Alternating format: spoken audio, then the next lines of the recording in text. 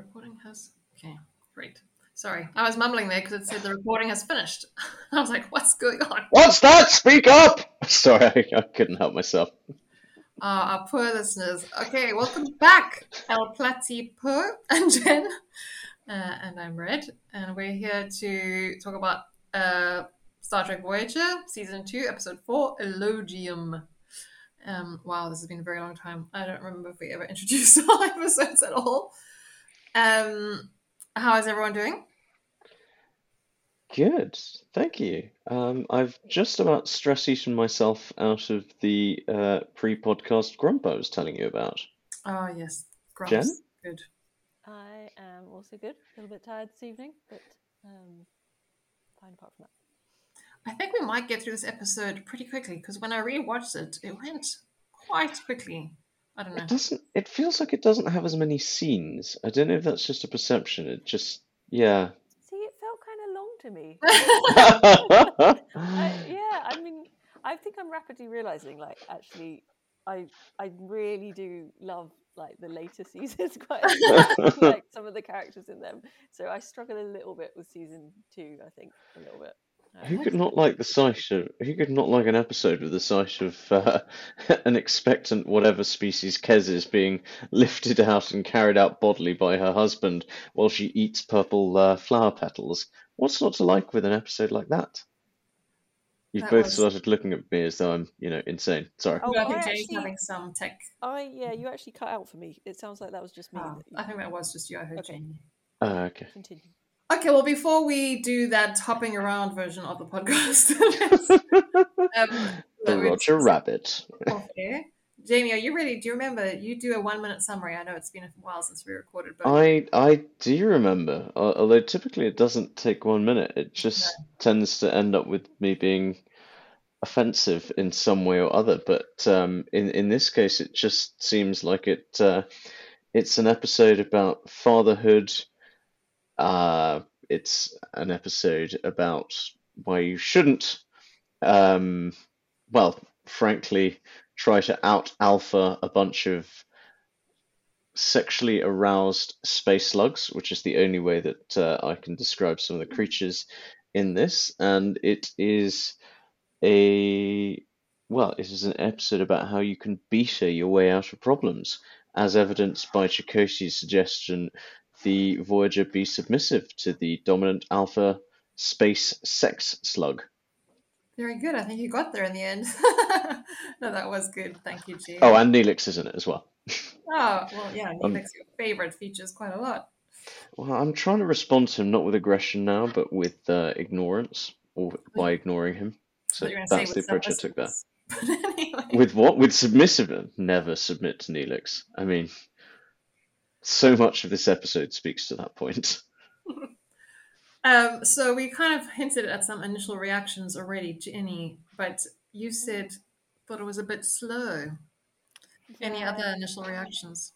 I don't like to be critical, so I mean, I will say that I really, really love one scene, which of course is one of Red's favourites, the very wise Tuvok. Oh yes. I do enjoy his ruminations on fatherhood. So good, so good.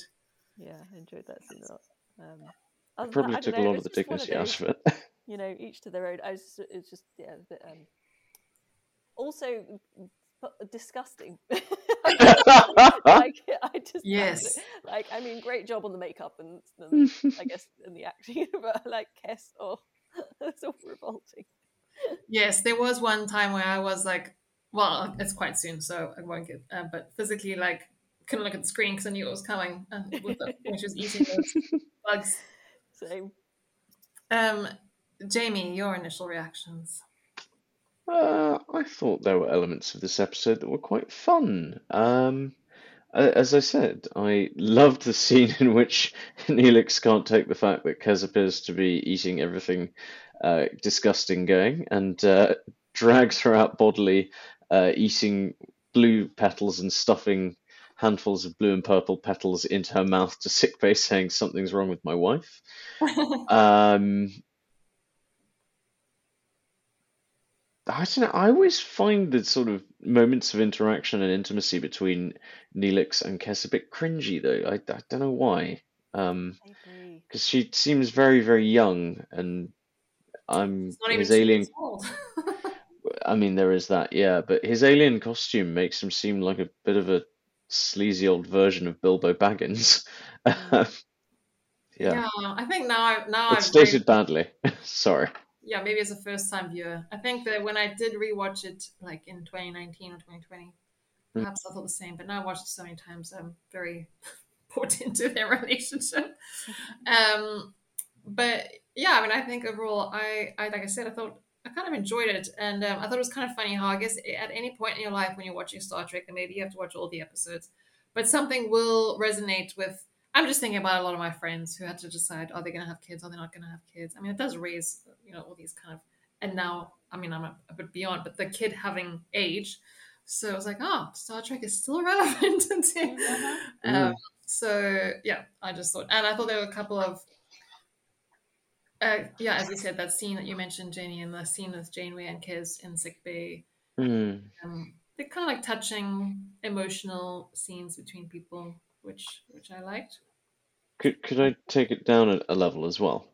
Go Although for not it. But I'm discussing that. not editing it. Okay, God, I mean, you made such a big deal out of that last time you said something that, could have got you cancelled, Red. That is entirely fictitious for the record. It's probably me that said something that could have got me cancelled. I do like the fact that there is a hair off at the end between the skipper and one of the few other female members of the Oh, crew who has a booth every bit as big and dominant as the skipper's. Oh yes. I That's how can you see know it. it's Oh real. yeah, I can see it. Good point. Did not notice that, but And also, I had kind of momentarily forgotten the end of this episode, which I also really like. I thought that was a nice little like twist, which I won't say any more about just yet. yes, and also it does lead nicely into the future, which I didn't really click until. Repercussions for Mm. their journey and how are they going to manage and Yeah. Okay, so should we dive into the teaser? Awesome. Anyone want to lead us through the teaser? Otherwise, I can. I'm good to follow your leadership as ever, Red. Well, we open with Chakotay getting to the turbolift, and it opens, and two people are Kissing. Bam shaka wow wow. not We all officially. knew that I was going to lead with that. I don't know why. The minute I saw them, I was like Kissing. Jenny, you raised your finger. Oh no, I was just going to add your little song with Kissing, but not in a tree, in a tower. Yes. And they look a bit embarrassed, I and I mean, think, yeah. would you be embarrassed if you were caught by your CEO and his second in command snogging in a lift? Oh my Yes. gosh, yes. Because that's Would you be embarrassed if the lift was on a spaceship and you'd been stranded by a wormhole the far side of the known universe and were going to be stuck together for circa 78 years? Yes. Still embarrassed. Yeah. Okay, I just wanted to get Pretty my much frames of any reference. scenario where you've got some kind of CO or that kind of a relationship. Well, The I just struggle with testing knowing will where the race. parameters of, normal social interaction are, so I thought I'd ask the question. Would you be embarrassed? I don't know, never happened to me. I James. assume you guys know because it's happened to you. Yes, I've been in space 35 light years away. Um, but then we go into, I think they all exit the turbolift, and it's also Tom and Kez are with Chakotay, and Tom is just helping Hmm. Kez carry some leaves, green salad leaves or something. I'll But bet he's Neelix, helping her carry those leaves. well, yes, I feel like you might have a lot to say, but Neelix really loses it for some Yes. reason. What do you have to say about Neelix's behavior, Jamie? I feel as someone who looks visually like every specimen of the toxic masculinity I see manifesting itself in this scene that I do not have the right to comment. So I shall defer that right. Well, Jenny, you're married. What do you want to say? Oh well, I mean, yeah, he acts all sort of jealous and kind of possessively, and I think does it at this point. Kes makes a point that it doesn't actually matter even if he was interested because it's about trusting her, and Yeah. it's the age-old argument, jealous husband, and Yeah, but he really loses it because he's like, "You're such an innocent," and then I think it's just because he was helping carry something, and he said like Tom said, "See you later," and she said yes, and he's like, "Are you going to see him later?" And it's like, Yeah, when later? that's In not a your serious, bedchamber? yeah, that's not a serious conversation. That's just like small talk. Yeah.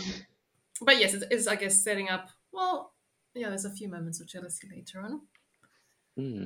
On the bridge, we see that the crew is investigating some strange energy readings. They've discovered some space-dwelling life forms. At first, I was like, what's the big deal about space-dwelling life forms? Isn't everything they encounter a space-dwelling life form? But I guess they mean they actually live and float in space as opposed to like planets, other planets. Yeah, like how do they survive in a vacuum like that? Yeah. Are they, like breathing nothing? Kind of an interesting idea. Yeah, good point.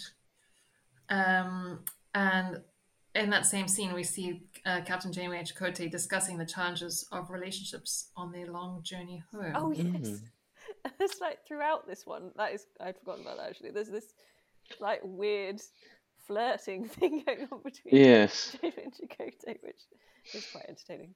Yeah, because he's like, we think we should have a policy, and she's like, well, I don't think we can really interfere, and he's like, well, we're kind of in a different situation to normal Starfleet kind of situations, and Janeway's like kind of just accepting that eventually people will probably pair off, but not herself. She doesn't have that luxury because he's like, do you also mean yourself or something? And she's like, yeah, he's inquiring, I think. Well, yeah. I mean, there's intent there, and some small amount of smolder. nice word. And I thought of the JC shippers, which I think I mentioned before, the people that really wanted them to get together. The JC shippers. But to use a phrase that Chakotay used earlier, it's unlikely that Janeway will be conducting any indiscreet shipboard fraternization, because I think that's what he called what he saw in the turbolift. Yeah. I think it says something about she's still, because it's not that far down the line, she's still hoping for fiance Mark to be faithful as well. She's hoping to be back soon. And then we go to the disgusting bit. Yes! Ew. Jenny? In the aeroponics bay, Kes starts eating beetles. Just like, without even realizing it, I think. Yeah, just a sort of natural desire to... Which apparently is a thing. Yes. That's, really? For that species of alien, they do that? No. Like, there's... humans get cravings for weird things like eating dirt. Yeah, but not beetles, do they? Pregnant humans. Well, it can be just a sign, apparently, of certain diseases as well, if you start craving strange things like beetles or grass or... Slow gin. I don't know how accurate that information is. I just read it somewhere. Don't trust me. I've not really checked into it, but I just like, that makes sense. There is no source. I have no source. This is a source-free podcast. So. Yes. This is random thoughts. Yeah. Post-truths. It is a bit sinister, though, and it's a completely different direction from where we thought we were going for, we're going to investigate the space creatures, and also this is going to be about Tom Paris shaking it. Yeah, that's really true, actually, and so it's completely unexpected. But when I was watching the second time, I was like, I can't watch, and it's almost like she doesn't realize, and then when she realizes, she's like horrified. So that's almost worse because you're like, well, I don't know why it's worse. It's just worse. Well, I agree. It's worse because I mean, you can imagine only suddenly realizing you've got crushed beetle in your mouth, as opposed to purposefully putting it there. But anyway.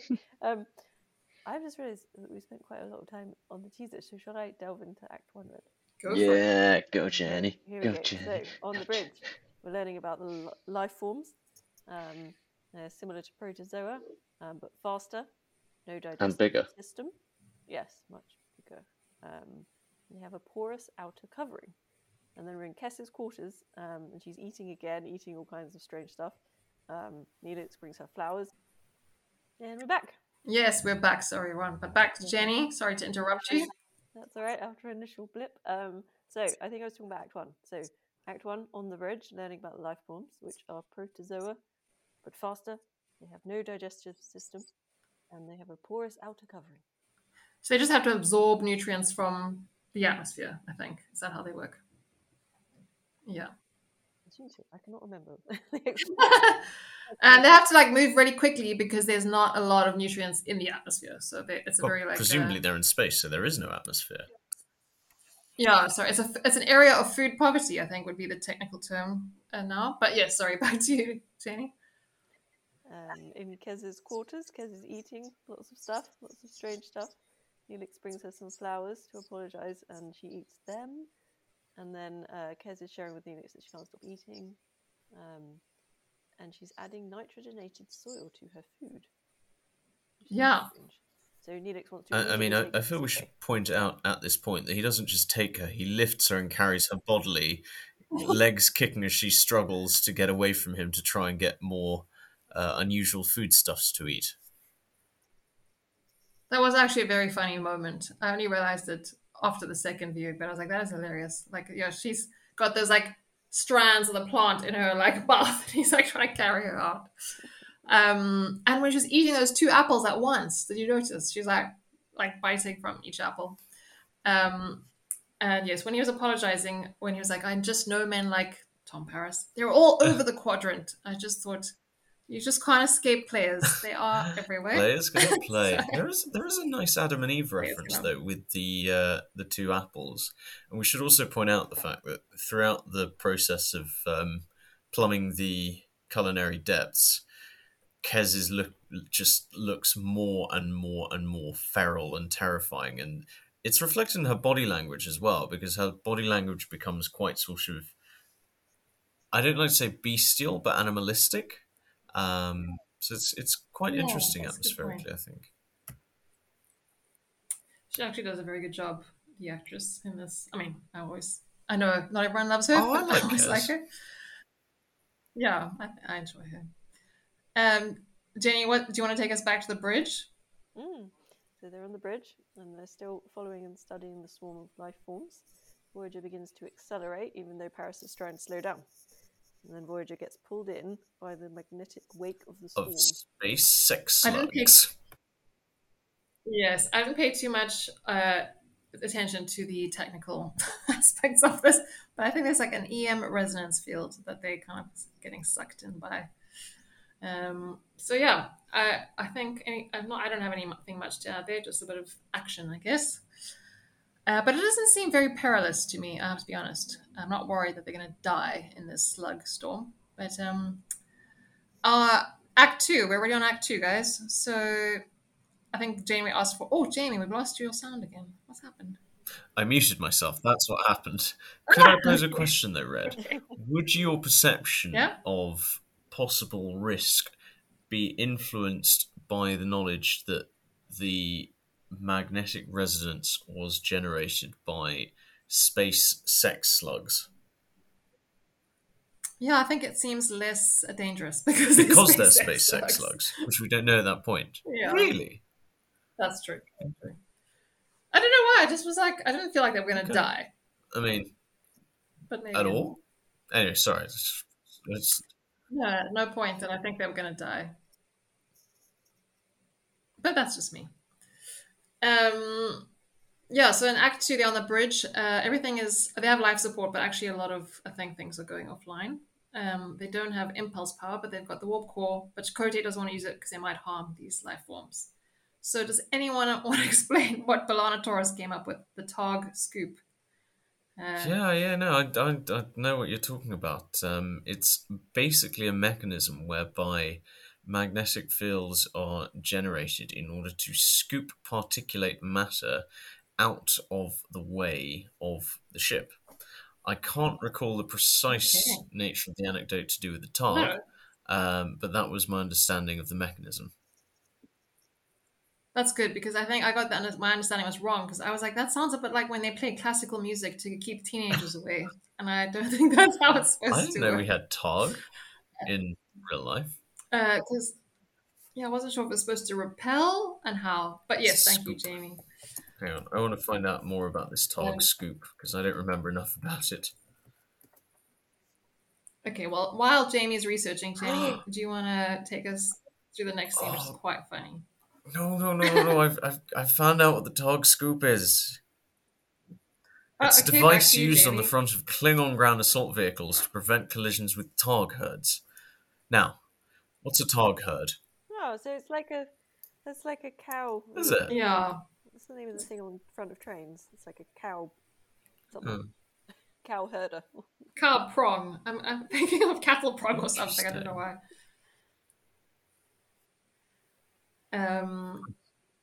Yeah, so I think, in the next scene, we're in sickbay. Neelix is panicking. Wow, he is again. I'm surprised you're not complaining about him, Jamie. I mean, He was a bit annoying. the last time my better half started eating earth and random plants and beetles, I too was panicking, so I can sympathise. Apart from the fact that he's gone from, I want to lock up my wife because she's talking to other men, to, my wife is eating earth and plants and things like that. Lock her up for me, Doctor, in terms of tone, which I think we can all get Yeah, behind is he's perhaps very not optimal. stressed. I mean, he's getting in the way of the Doctor. It was quite funny, There but is that. he eventually gets kicked out, I think, by the Doctor. There is a fair amount of humour to be found in this as well, along with a fair amount of at effing last. I think, Jenny, that the Doctor proposes that theory that she might be craving those minerals or things, because they're trying to figure out what's wrong. And I did like her line, "You can't mean my body likes dirt," because that's what she's eating. So Nice. but Neelix is very upset that he's been kicked out, storms to the bridge, complains to Janeway. She's like just ignoring him, but clocks on to the fact that Kez is actually ill or something. And actually at that point, the Doctor kind of calls and summons her to sickbay because he's got a report on Kez. Jenny, do you want to... Oh, yeah. I hope I got that part of the notes right. No. But No, I was not expecting to jump in. Go for it. Mid-act, but I'm more than happy to. I believe we're at the point where she's Kez is in sickbay, and has taken over the Doctor's office and erected a force field. So the Doctor suspects Kez is being affected by the phosphoeretic force field. Voyager must leave. Well, that's his recommendation. They need to get out. Yeah. And the Doctor has also found a strange growth on her back. Which, again, sounds a bit not great. But yes, then I think they have this nice scene where Janeway tries to reason with Kez and explain what the Doctor thinks is going on. But she's like shaking her head, and Janeway's like, "Oh, do you think it's something else? And please let me in into the kind of force field." I did like at this point, I think Neelix is trying to also like plead with Kez, and he's like, "You can eat anything you want, like kind of just let me in," which is kind of sweet. Lacking in understanding, but yes, completely missing the point. He's like, "You can eat whatever you want." there might be more going on here than weird cravings, Neelix. Yeah. But Kez does lower the force field for Janeway. And do you want to explain the scientific medical thing that's going on, Jenny? Oh, that Kez explains eventually. Yeah, at this point. So Kez actually seems to know what it is. She says that, I can't remember how they say it. Elogium? Yeah. Elogium? Is something that happens to her species once, and it's basically the time when they can have a child. But it only happens the once, so she has to decide basically whether to have a child right now. Yes. It happens much earlier than it usually does. Yeah, so she's actually going through what Janeway characterizes as a puberty, but as you say, it's actually a one-time thing. So suddenly it's like gone from being puberty to being like she has to decide this major life decision. And we also find out she's only 2 at this point, and normally they go through it like at 4 or 5. I mean, are years on her planet a different length to human years? Yeah. Oh. I think she just ages much more quickly. Jenny, is that right? Because I think... Yeah, the way they seem to refer to it is, it seems to be that they're counting in human years. Yeah. But I don't know for sure. Yeah, I think it is human years, but so they will only have a life of 5 years together, her and Neelix, I think. Okay, noted. I mean, I struggle with this, but anyway, carry on. I'm just struggling because I want to be gratuitous. Tell us why. Well, it occurs to me actually that it didn't occur to me when I was watching the episode that when they're deciding about what to do, if she's wanting Neelix to be the father, Neelix has a sort of humanish type lifespan. What kind of lifespan is the child going to have? And if it's some kind of lifespan in between the two, that's a bit mental, isn't it? She's going to basically die when her child's quite young. Yeah. Also, is it ever confirmed in the episode that they are genetically compatible? Well, Janeway does raise the question that they don't actually know, but yeah. Okay, so I think we are moving along to Act 3. So Janeway returns to the bridge to get an update from the crew, and then in her ready room, she discusses Kez's situation with Chakotay, which I think again is actually quite a nice moment or scene. I agree. And that actually, yeah, she does say they don't know if they're genetically compatible, but this does raise a lot of questions. And Chakotay's like, well, if it's going to take us 75 years to get back, we might have to replace the workforce. Procreate to have a crew. Carry out proactive forward workforce planning. Get an HR department. Jamie, yes, I'm not saying that any HR department in any place ever should ever be tasked with managing the procreational refresh of a starship crew, but I'm just saying that they would want to make sure it was done in a risk-free way, if not humane way. Yeah, I mean, it's kind of insane to think you have to replace your workforce by having children, and then, like, Janeway's like, well, what life are we bringing them into? And I just wish all parents spent as much time thinking about whether they're going to have kids or not as the characters in this TV show. I just think that Janeway's missing a trick here, really, because, like, there are alternative models that I think the Federation has already come across. Like, there's an absolute peach of an opportunity to develop a Borg-style collective societal vision on board Voyager and, avoid the problem there that she's just inexplicably missing. Well, that's not really Starfleet style. I think as Chakotay has said, it's a different situation, and some might say it's a little bit blinkered for Janeway just to be thinking in terms of Starfleet Mores, given 50% of her crew are not Starfleet. And indeed, the couple who are causing all the problems right now are definitely not Starfleet. Okay. Well, yes, yeah. So they, as the kind of like, I guess, senior leadership team, are having to grapple with this question that they haven't thought about before. They have an SLT? Well, no, but I'm just calling it like the captain, the first officer, or whatever. The bridge team. The bridge team, yeah. Is that right? Yeah.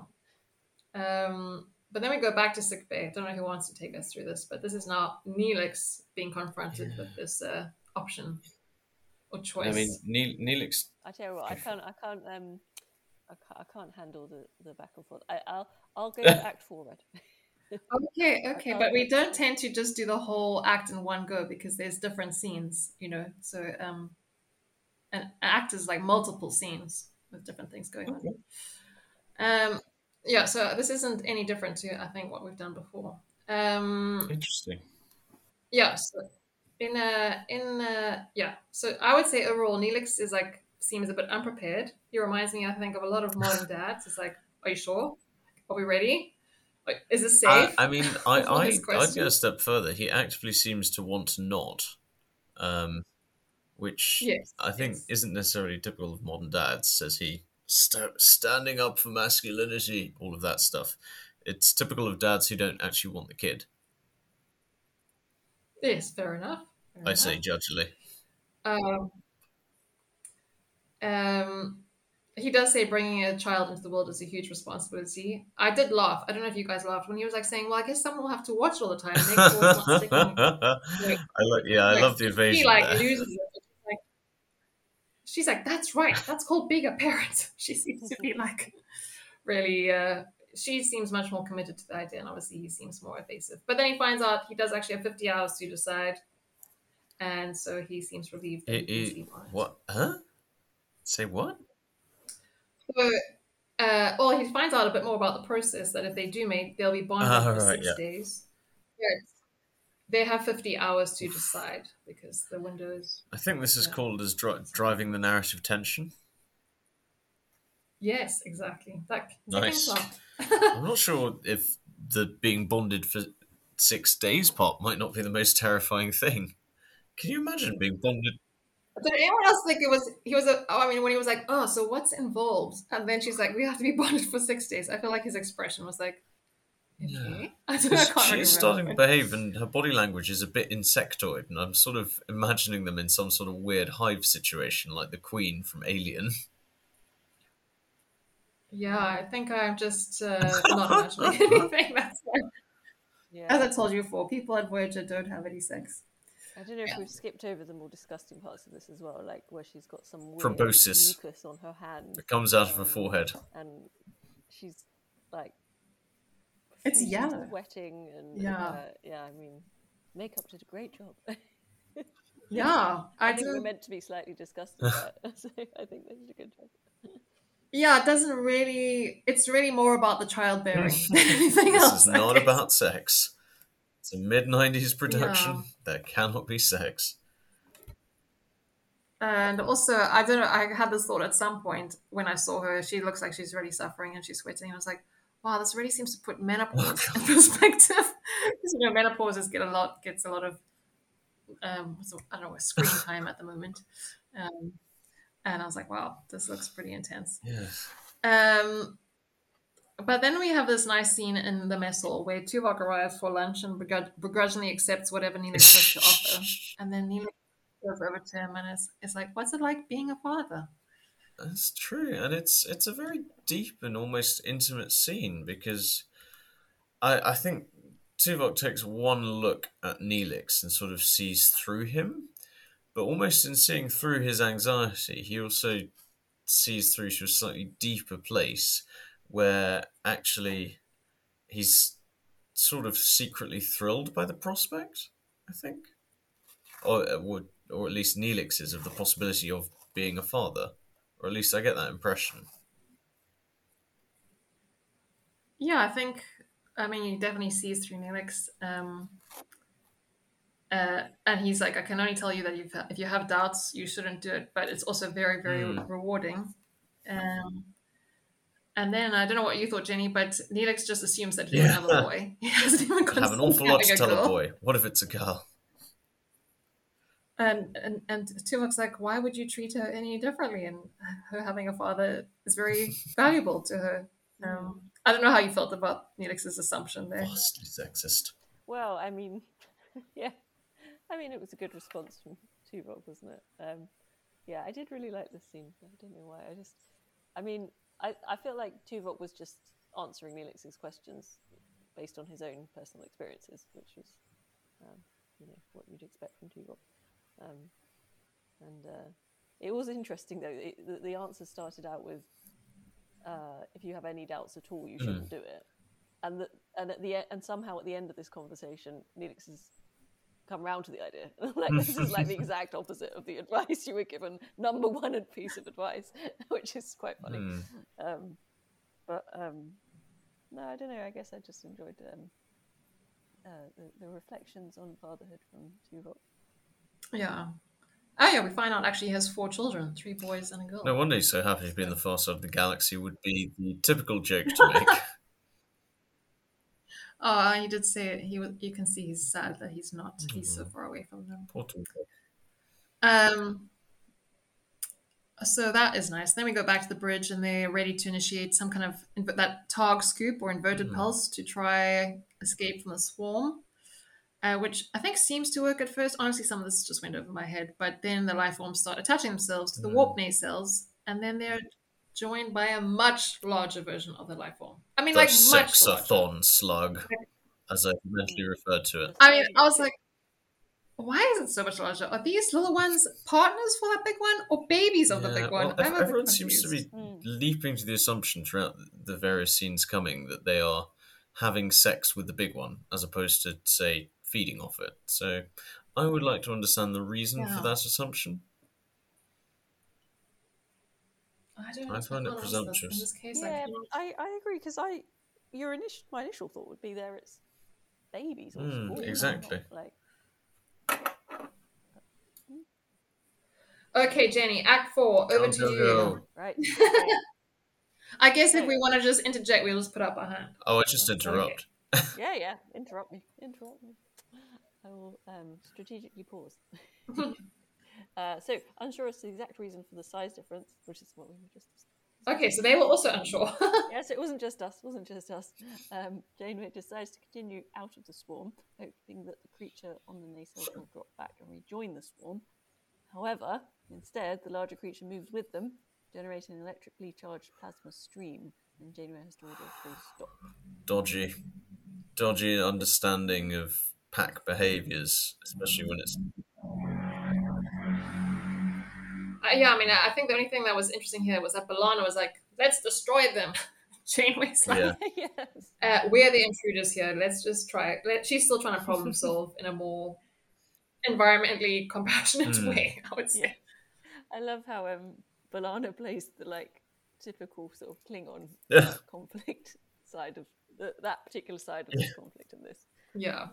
She's the awful force, brute force approach. The crew realise that the smaller creatures are attracted to Voyager's emissions and theorise that Voyager has been mistaken for a potential mate.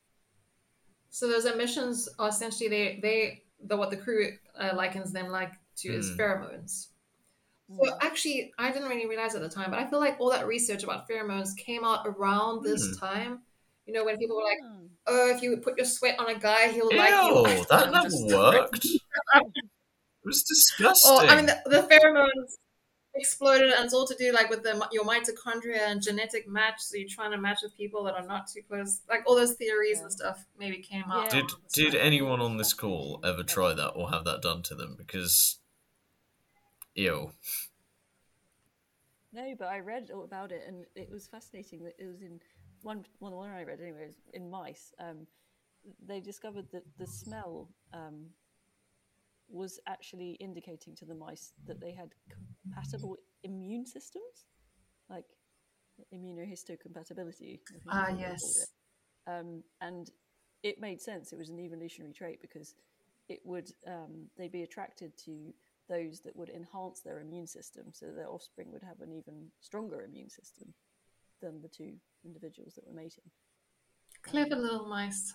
Yeah, quite fascinating.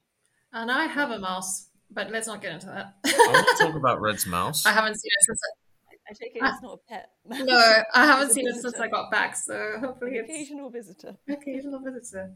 I'm like, no, shoo, I'm watching TV. Come back. I mean, joys of London. We could lend you our cat when we get it.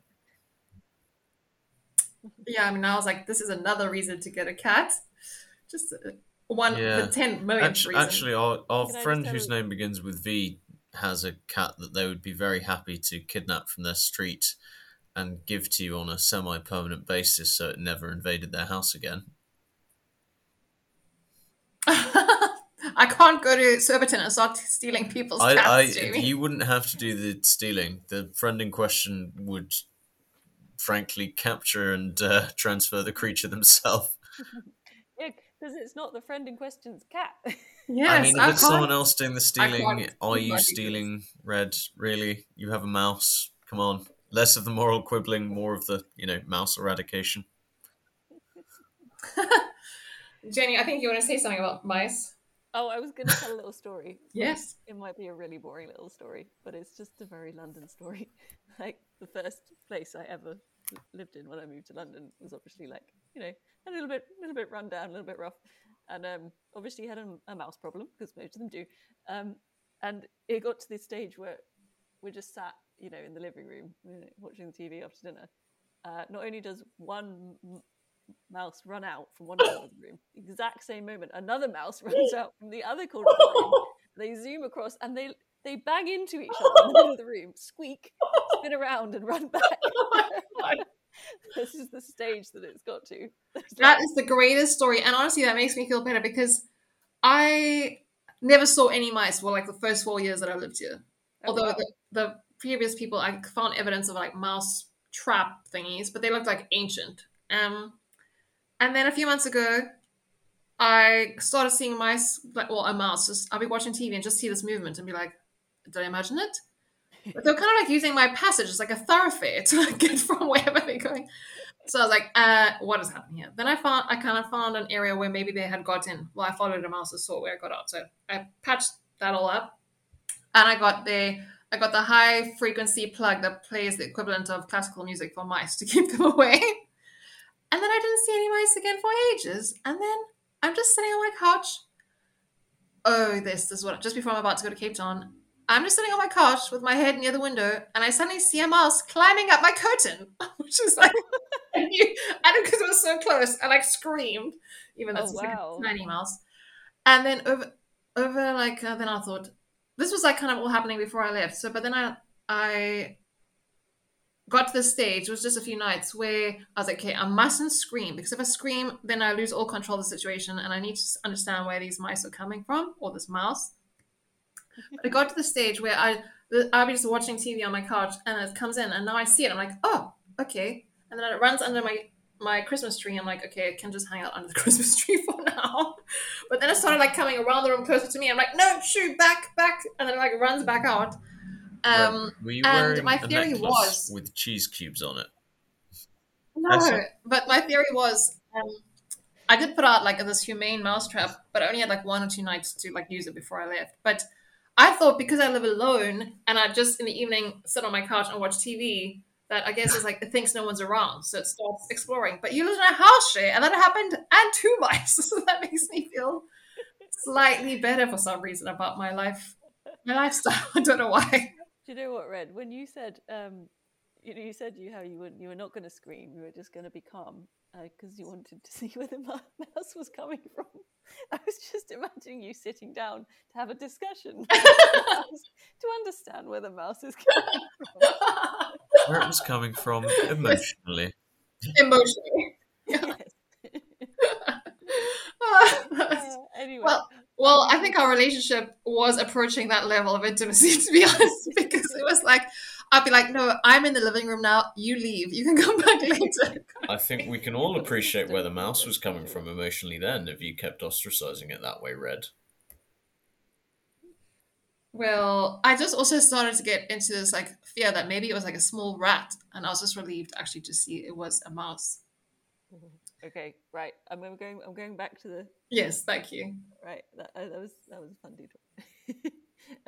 In sickbay, Neelix shares with Kes that he wants to be a mate, and the father to the child. But before they mate, Kes has to go through this ritual, so it gets even weirder and even still disgusting.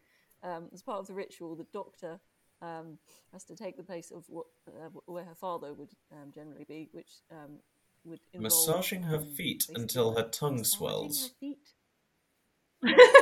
Yeah, just yes.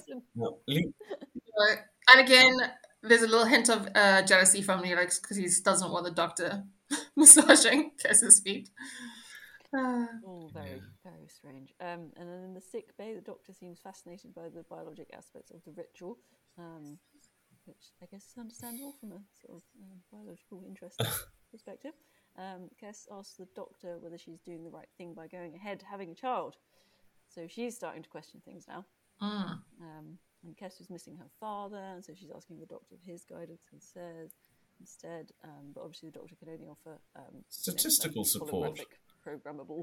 Could we take a moment to appreciate the nature of the statistic support he gives her, which is effectively just telling her about various species, one of which, if you get pregnant before 40, you're put to death, was literally all he said about it. Yes. And also, I don't know, Jenny, he mentions the breen. And I just remembered the breen from Deep Space Nine. They're not great. So I didn't really pay attention to how often they procreate, but I was like, oh, the breen. I can't remember them. They because I watched the last episode recent they have a helmet that looks like almost like a dog face shape, and they just help I think they get employed to help the changelings, like destroy Deep Space Nine. Do the changelings destroy Deep Space Nine then, Red? Is that a spoiler? No, I'm just saying that they need Sounds an help to awful try lot like to a spoiler there, If Red. it's a spoiler, it's like 20 years too late. What was that, Jenny? I think if it's a spoiler, it's like 20 years. Yes, I mean, I can't be worried We about must protect that. the sanctity of the plotline at all costs and all causes, Red. We both know the principles behind which we stood up to do this podcast. Okay, well, I just want to quickly say in this scene, I just thought it was interesting when Kez admits that it was kind of easier when Neelix was so resistant. Did you? I just liked that moment because she was like, well, when he was blocking her, then she really wanted it, I guess, because she didn't really have to make a decision. But now she has the freedom to actually make. I think it's insightful how the relationship dynamic within a couple is so orientated at the other's view, and often it sort of points to the possibility of losing one's own perspective if one is too orientated by the other party in exactly the way she says, because of the fact it was A, not a decision, and B, just a case of overcoming resistance, which was far higher than her own. She wasn't actually really thinking about what she herself wanted.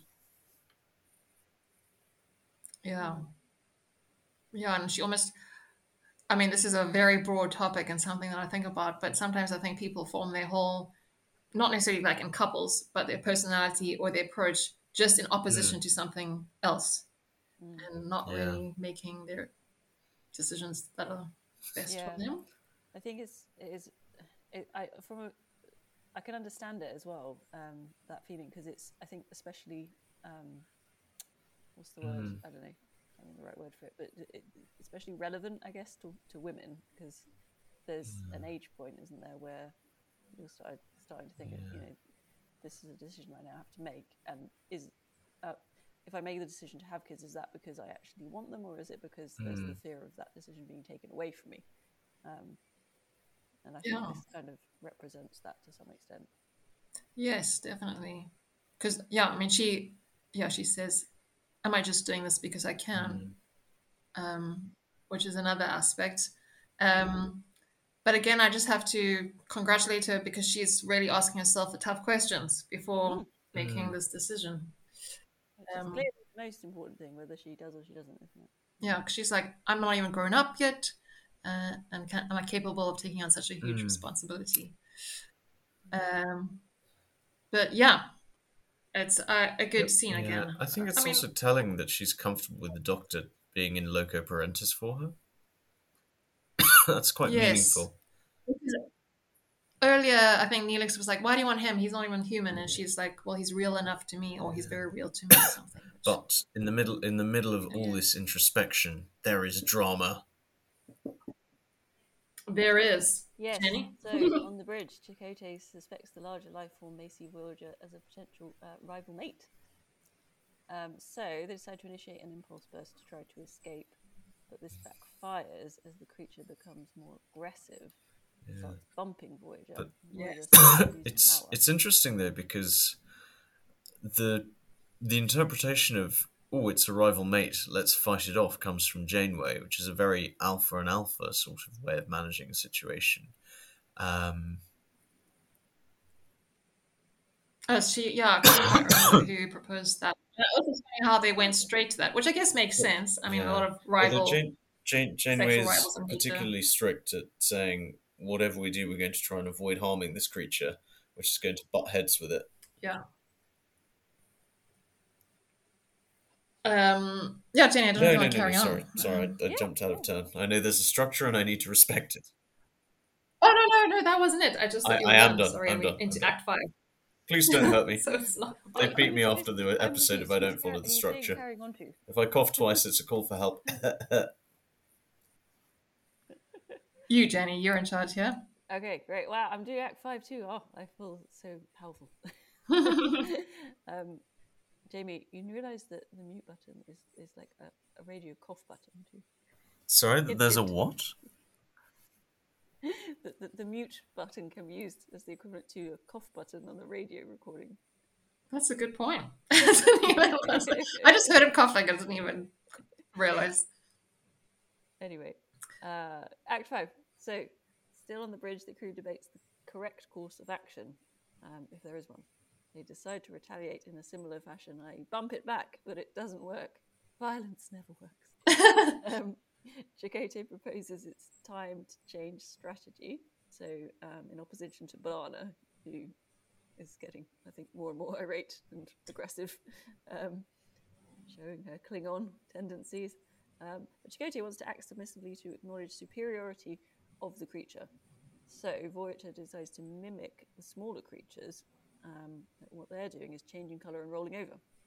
Yeah, and I think in this scene, Chakotay describes Voyager as a sexual rival, which I thought was hilarious as a first time for everything. I mean, like Voyager, the ship. So I thought that was funny. Yeah, I can't remember also how they basically came up with some quite creative thinking in terms of how they were going to mimic the smaller creatures by making Voyager appear a different colour. And submissive. Well, the rolling over aspect's quite straightforward, I guess. They just rolled Voyager. But, yes, I'm sorry, I did not make any notes of that. I think like blast some photons or torpedoes or something. Yeah, I don't remember. Something like that, yeah. It was like a purple or a blue.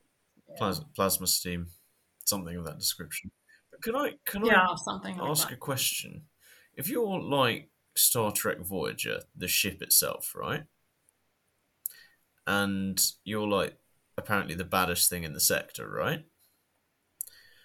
How bummed out would you be if the first time ever that you got considered a sexual rival, you got made to act submissive and submit by your crew so that you couldn't be like the dominant starship sexual object of the quadrant?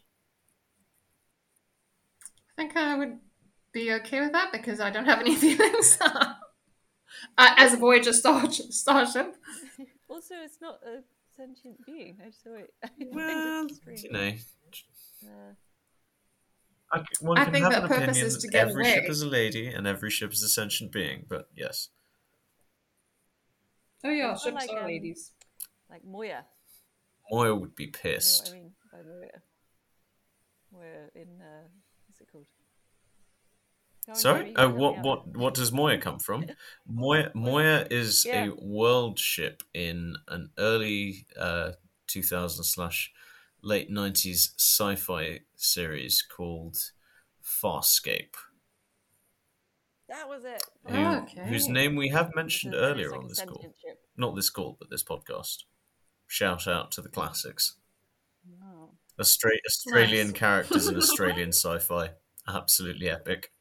Have you? Yeah. Red. That's one you got to watch. Okay, Farscape. I mean, it's hysterically funny on a number of levels. Oh. Not excluding costume, cast, acting, concept, plot lines, Australian accents in outer space, and but not excluding those, but it is incredible. Creatures. It does have comedy value, I would say. And you say it's Australian. There's a lot of Australians in it. You know, we're not going to call it acting, but they're in it. Okay. Well, I was about to be very mean about Australians. I caught myself there. Right. I mean, I have to edit this episode anyway. No, I wasn't saying Australians couldn't act, just the Australians in that particular sci-fi franchise. I think there are lots of Australians who can act, like Nicole Kidman. She's very good. On that note, the creatures begin to detach from Voyager, and so they are able to move away from the life form without further issues. I just have to say, this funniest line of the episode I thought was from Tuvok, where it says, "It appears we have lost our sex appeal, Captain." I disagree. I think the funniest line of the episode is when the captain says, "When I need to find out about mating behavior, I'll go to you two. I'll go to you, Chakotay." Oh, yes. Cringe. Oh, wow, yeah, that is just blatant come on. Sexual something, yeah. And what does Chakotay do? Smallness? I'm trying to go for the American audience with my British accent raconteurship of the word smolder. Anyway, carry on. That's a radio voice right there. Okay, in the mess hall, Neelix is preparing food and Kez offers to help. we find out that Kez decided not to conceive, and that perhaps Neelix is actually disappointed about that. Kez shares that they might have another chance, though, in the future, as it was a false Elogium brought on by the life forms. So Neelix is very excited about the possibility of having a daughter one day. As is Kez, by his insistence at be a daughter. She's touched by this, and by his desire that it look exactly like Kez. And she kisses him passionately when he says that. Yes, and I wasn't creeped out, so that's why I say I'm acclimatized. I was a little bit creeped out, to be honest with you, given the various lifespans and I wanted to look just like you. But I'll take it in the way in which it was intended to be pitched by the producers. Yeah, I mean, I think you're right about the intention of it, but for me, I'm similar to Jamie. I find the whole, I want it to look exactly like you, and then he snogs her face off. I'm like, what? Why? So, Is he refreshing the workforce as well? Well, he's on board now. To do that, why are you pulling that face? Describe the face for the listeners. Yes, I can't even do that. But Jamie looked disgusted, I guess. Neelix is involved. And then in Janeway's ready room, the captain is completing a log. And this is I like this little twist at the end. Yes. It's like a precursor to the future voyage as well. Ensign Wildman arrives, which actually have we actually mentioned her much in this? She's around in this. Yeah, she's around. She is on the bridge, and she is the one who is kind of giving some information about the life forms right at the beginning. Yeah, sorry, that bit got cut out, I think, because I mentioned it when we had that technical error. But she was like giving details on the life forms and that they have no digestive system. It was like at her station where they were kind of discussing this, and then later on, I think she was proposing some theories as well about So they sort of brought her in how it would react. So she was seen a few times before now. Oh, I think I just got cut out. Can you hear me okay? Yeah, that was very weird. You kind of like went and fast forward. Yeah. Right at the end. Oh gosh, quick! I gotta finish. So anyway, she enters Janeway's ready room, seeming a bit flustered, and she says that she is in fact pregnant. And Janeway offers her congratulations. And I mean, I think Ensign One was explaining that she didn't actually know she was pregnant when she came on board, and it was supposed to be like a 2-week voyage rather than how many years it ends up being. And she wants to have the baby. I think this is a bit where I was a little bit confused. Is it that her husband? He's on Deep Space Nine. He's not on board. Yeah, he is alive. He's just on Deep Space Nine. Oh, is he on Does Deep something Space bad Nine? happen to Deep Space Nine that means that implies death? No, I didn't. I'm not sure what timelines they're on, but I think she does say he's all this. The baby, I guess, is what all she has left because they're so far away from home.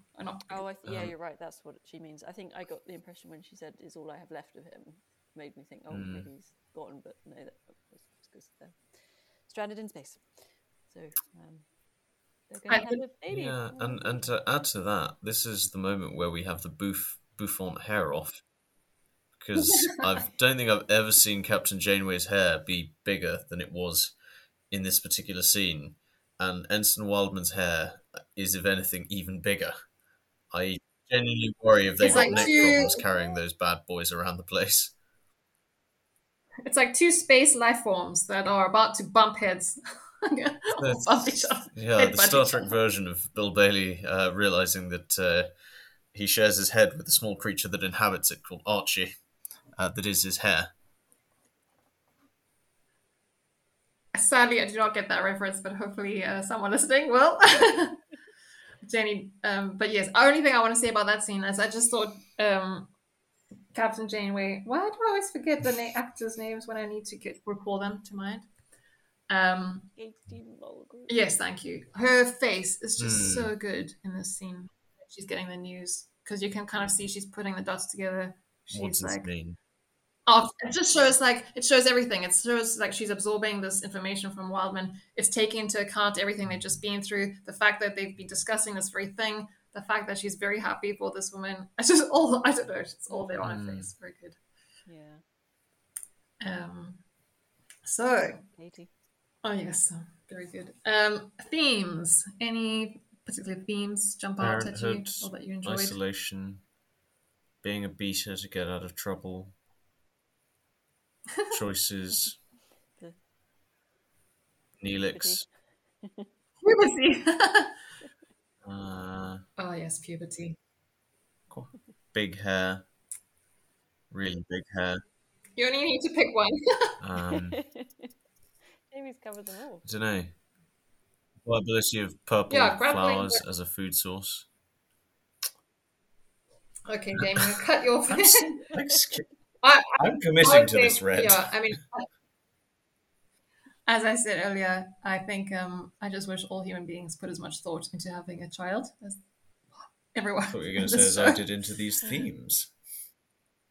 No, well, I mean, you just hear some stories and you're like, why did you bother having a child?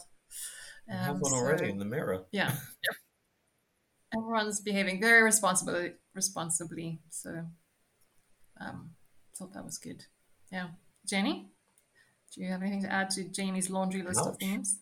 Yeah, well, I feel like I've been passed a bit of a poison chalice because Jamie's listed them all. I have none left. Oh, you can expand. No, yeah, I mean, the obvious sort of one about procreating and whether to do it and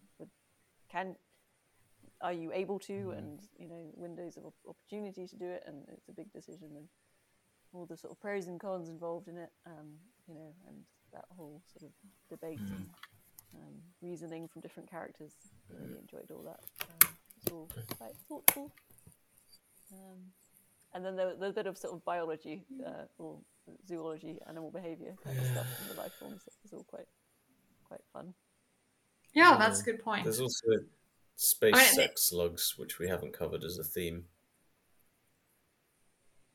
I think there's more characters than themes. I guess there's the whole I don't know if it's a theme, but it's sort of didactic tale of in the animal world, you think something's attacking you, but it might not be attacking you. Quite often, it's actually just maybe defending its young, or it's doing something to try to save itself. So it isn't necessarily always the best response to fight back. Yeah, definitely. This does remind me, but this is a bit of a tangent. Maybe it's like a satire account online on social media, but there's this guy who seems to be promoting the idea that bears are harmless and just want to be your friend. Please let this be satire. Or if this is real, in just a few months' time, there's going to be we're sorry to report that this guy is now dead. Because honestly, but my problem is that people might see this and think, oh, okay, we can make friends with the bears. I'm like, maybe you could land up having a very pleasant non-death experience with the bear, but that's just down to chance, not down to I don't know why someone. I remember once I was in Zambia, and the hotel we were staying at had these giraffes that would just walk through the grounds, and some tourists went up to them and were just petting them and standing behind them and standing. I was like, I don't think. Did anything happen to them? I mean, no, nothing happened, and I guess they were in the grounds. But you can also get wild. Maybe they are more tame, but I just think you should respect nature. That's just mine.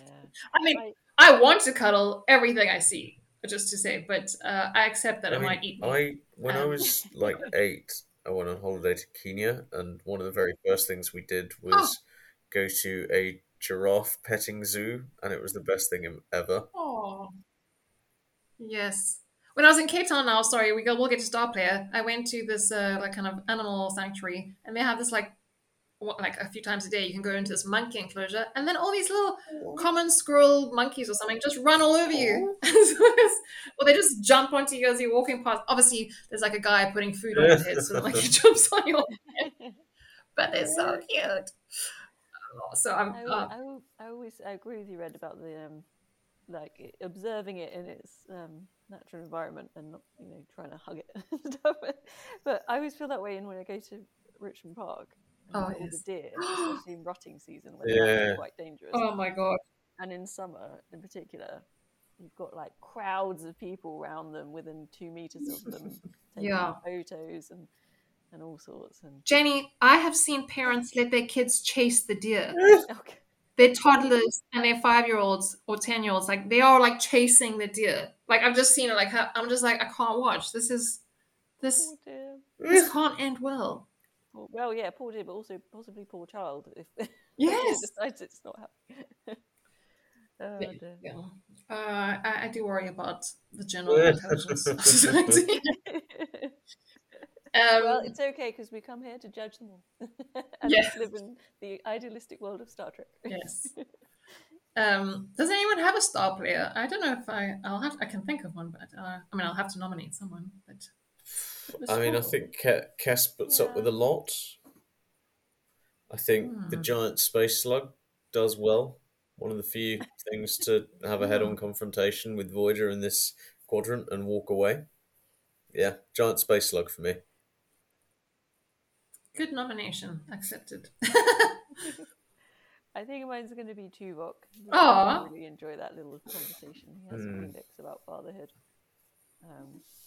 Yeah, I think, and I feel like in later episodes, Janeway is a close second, but I feel like the later seasons we get down, like Janeway's going to be mine every Yes. episode, so I have to choose someone else right now.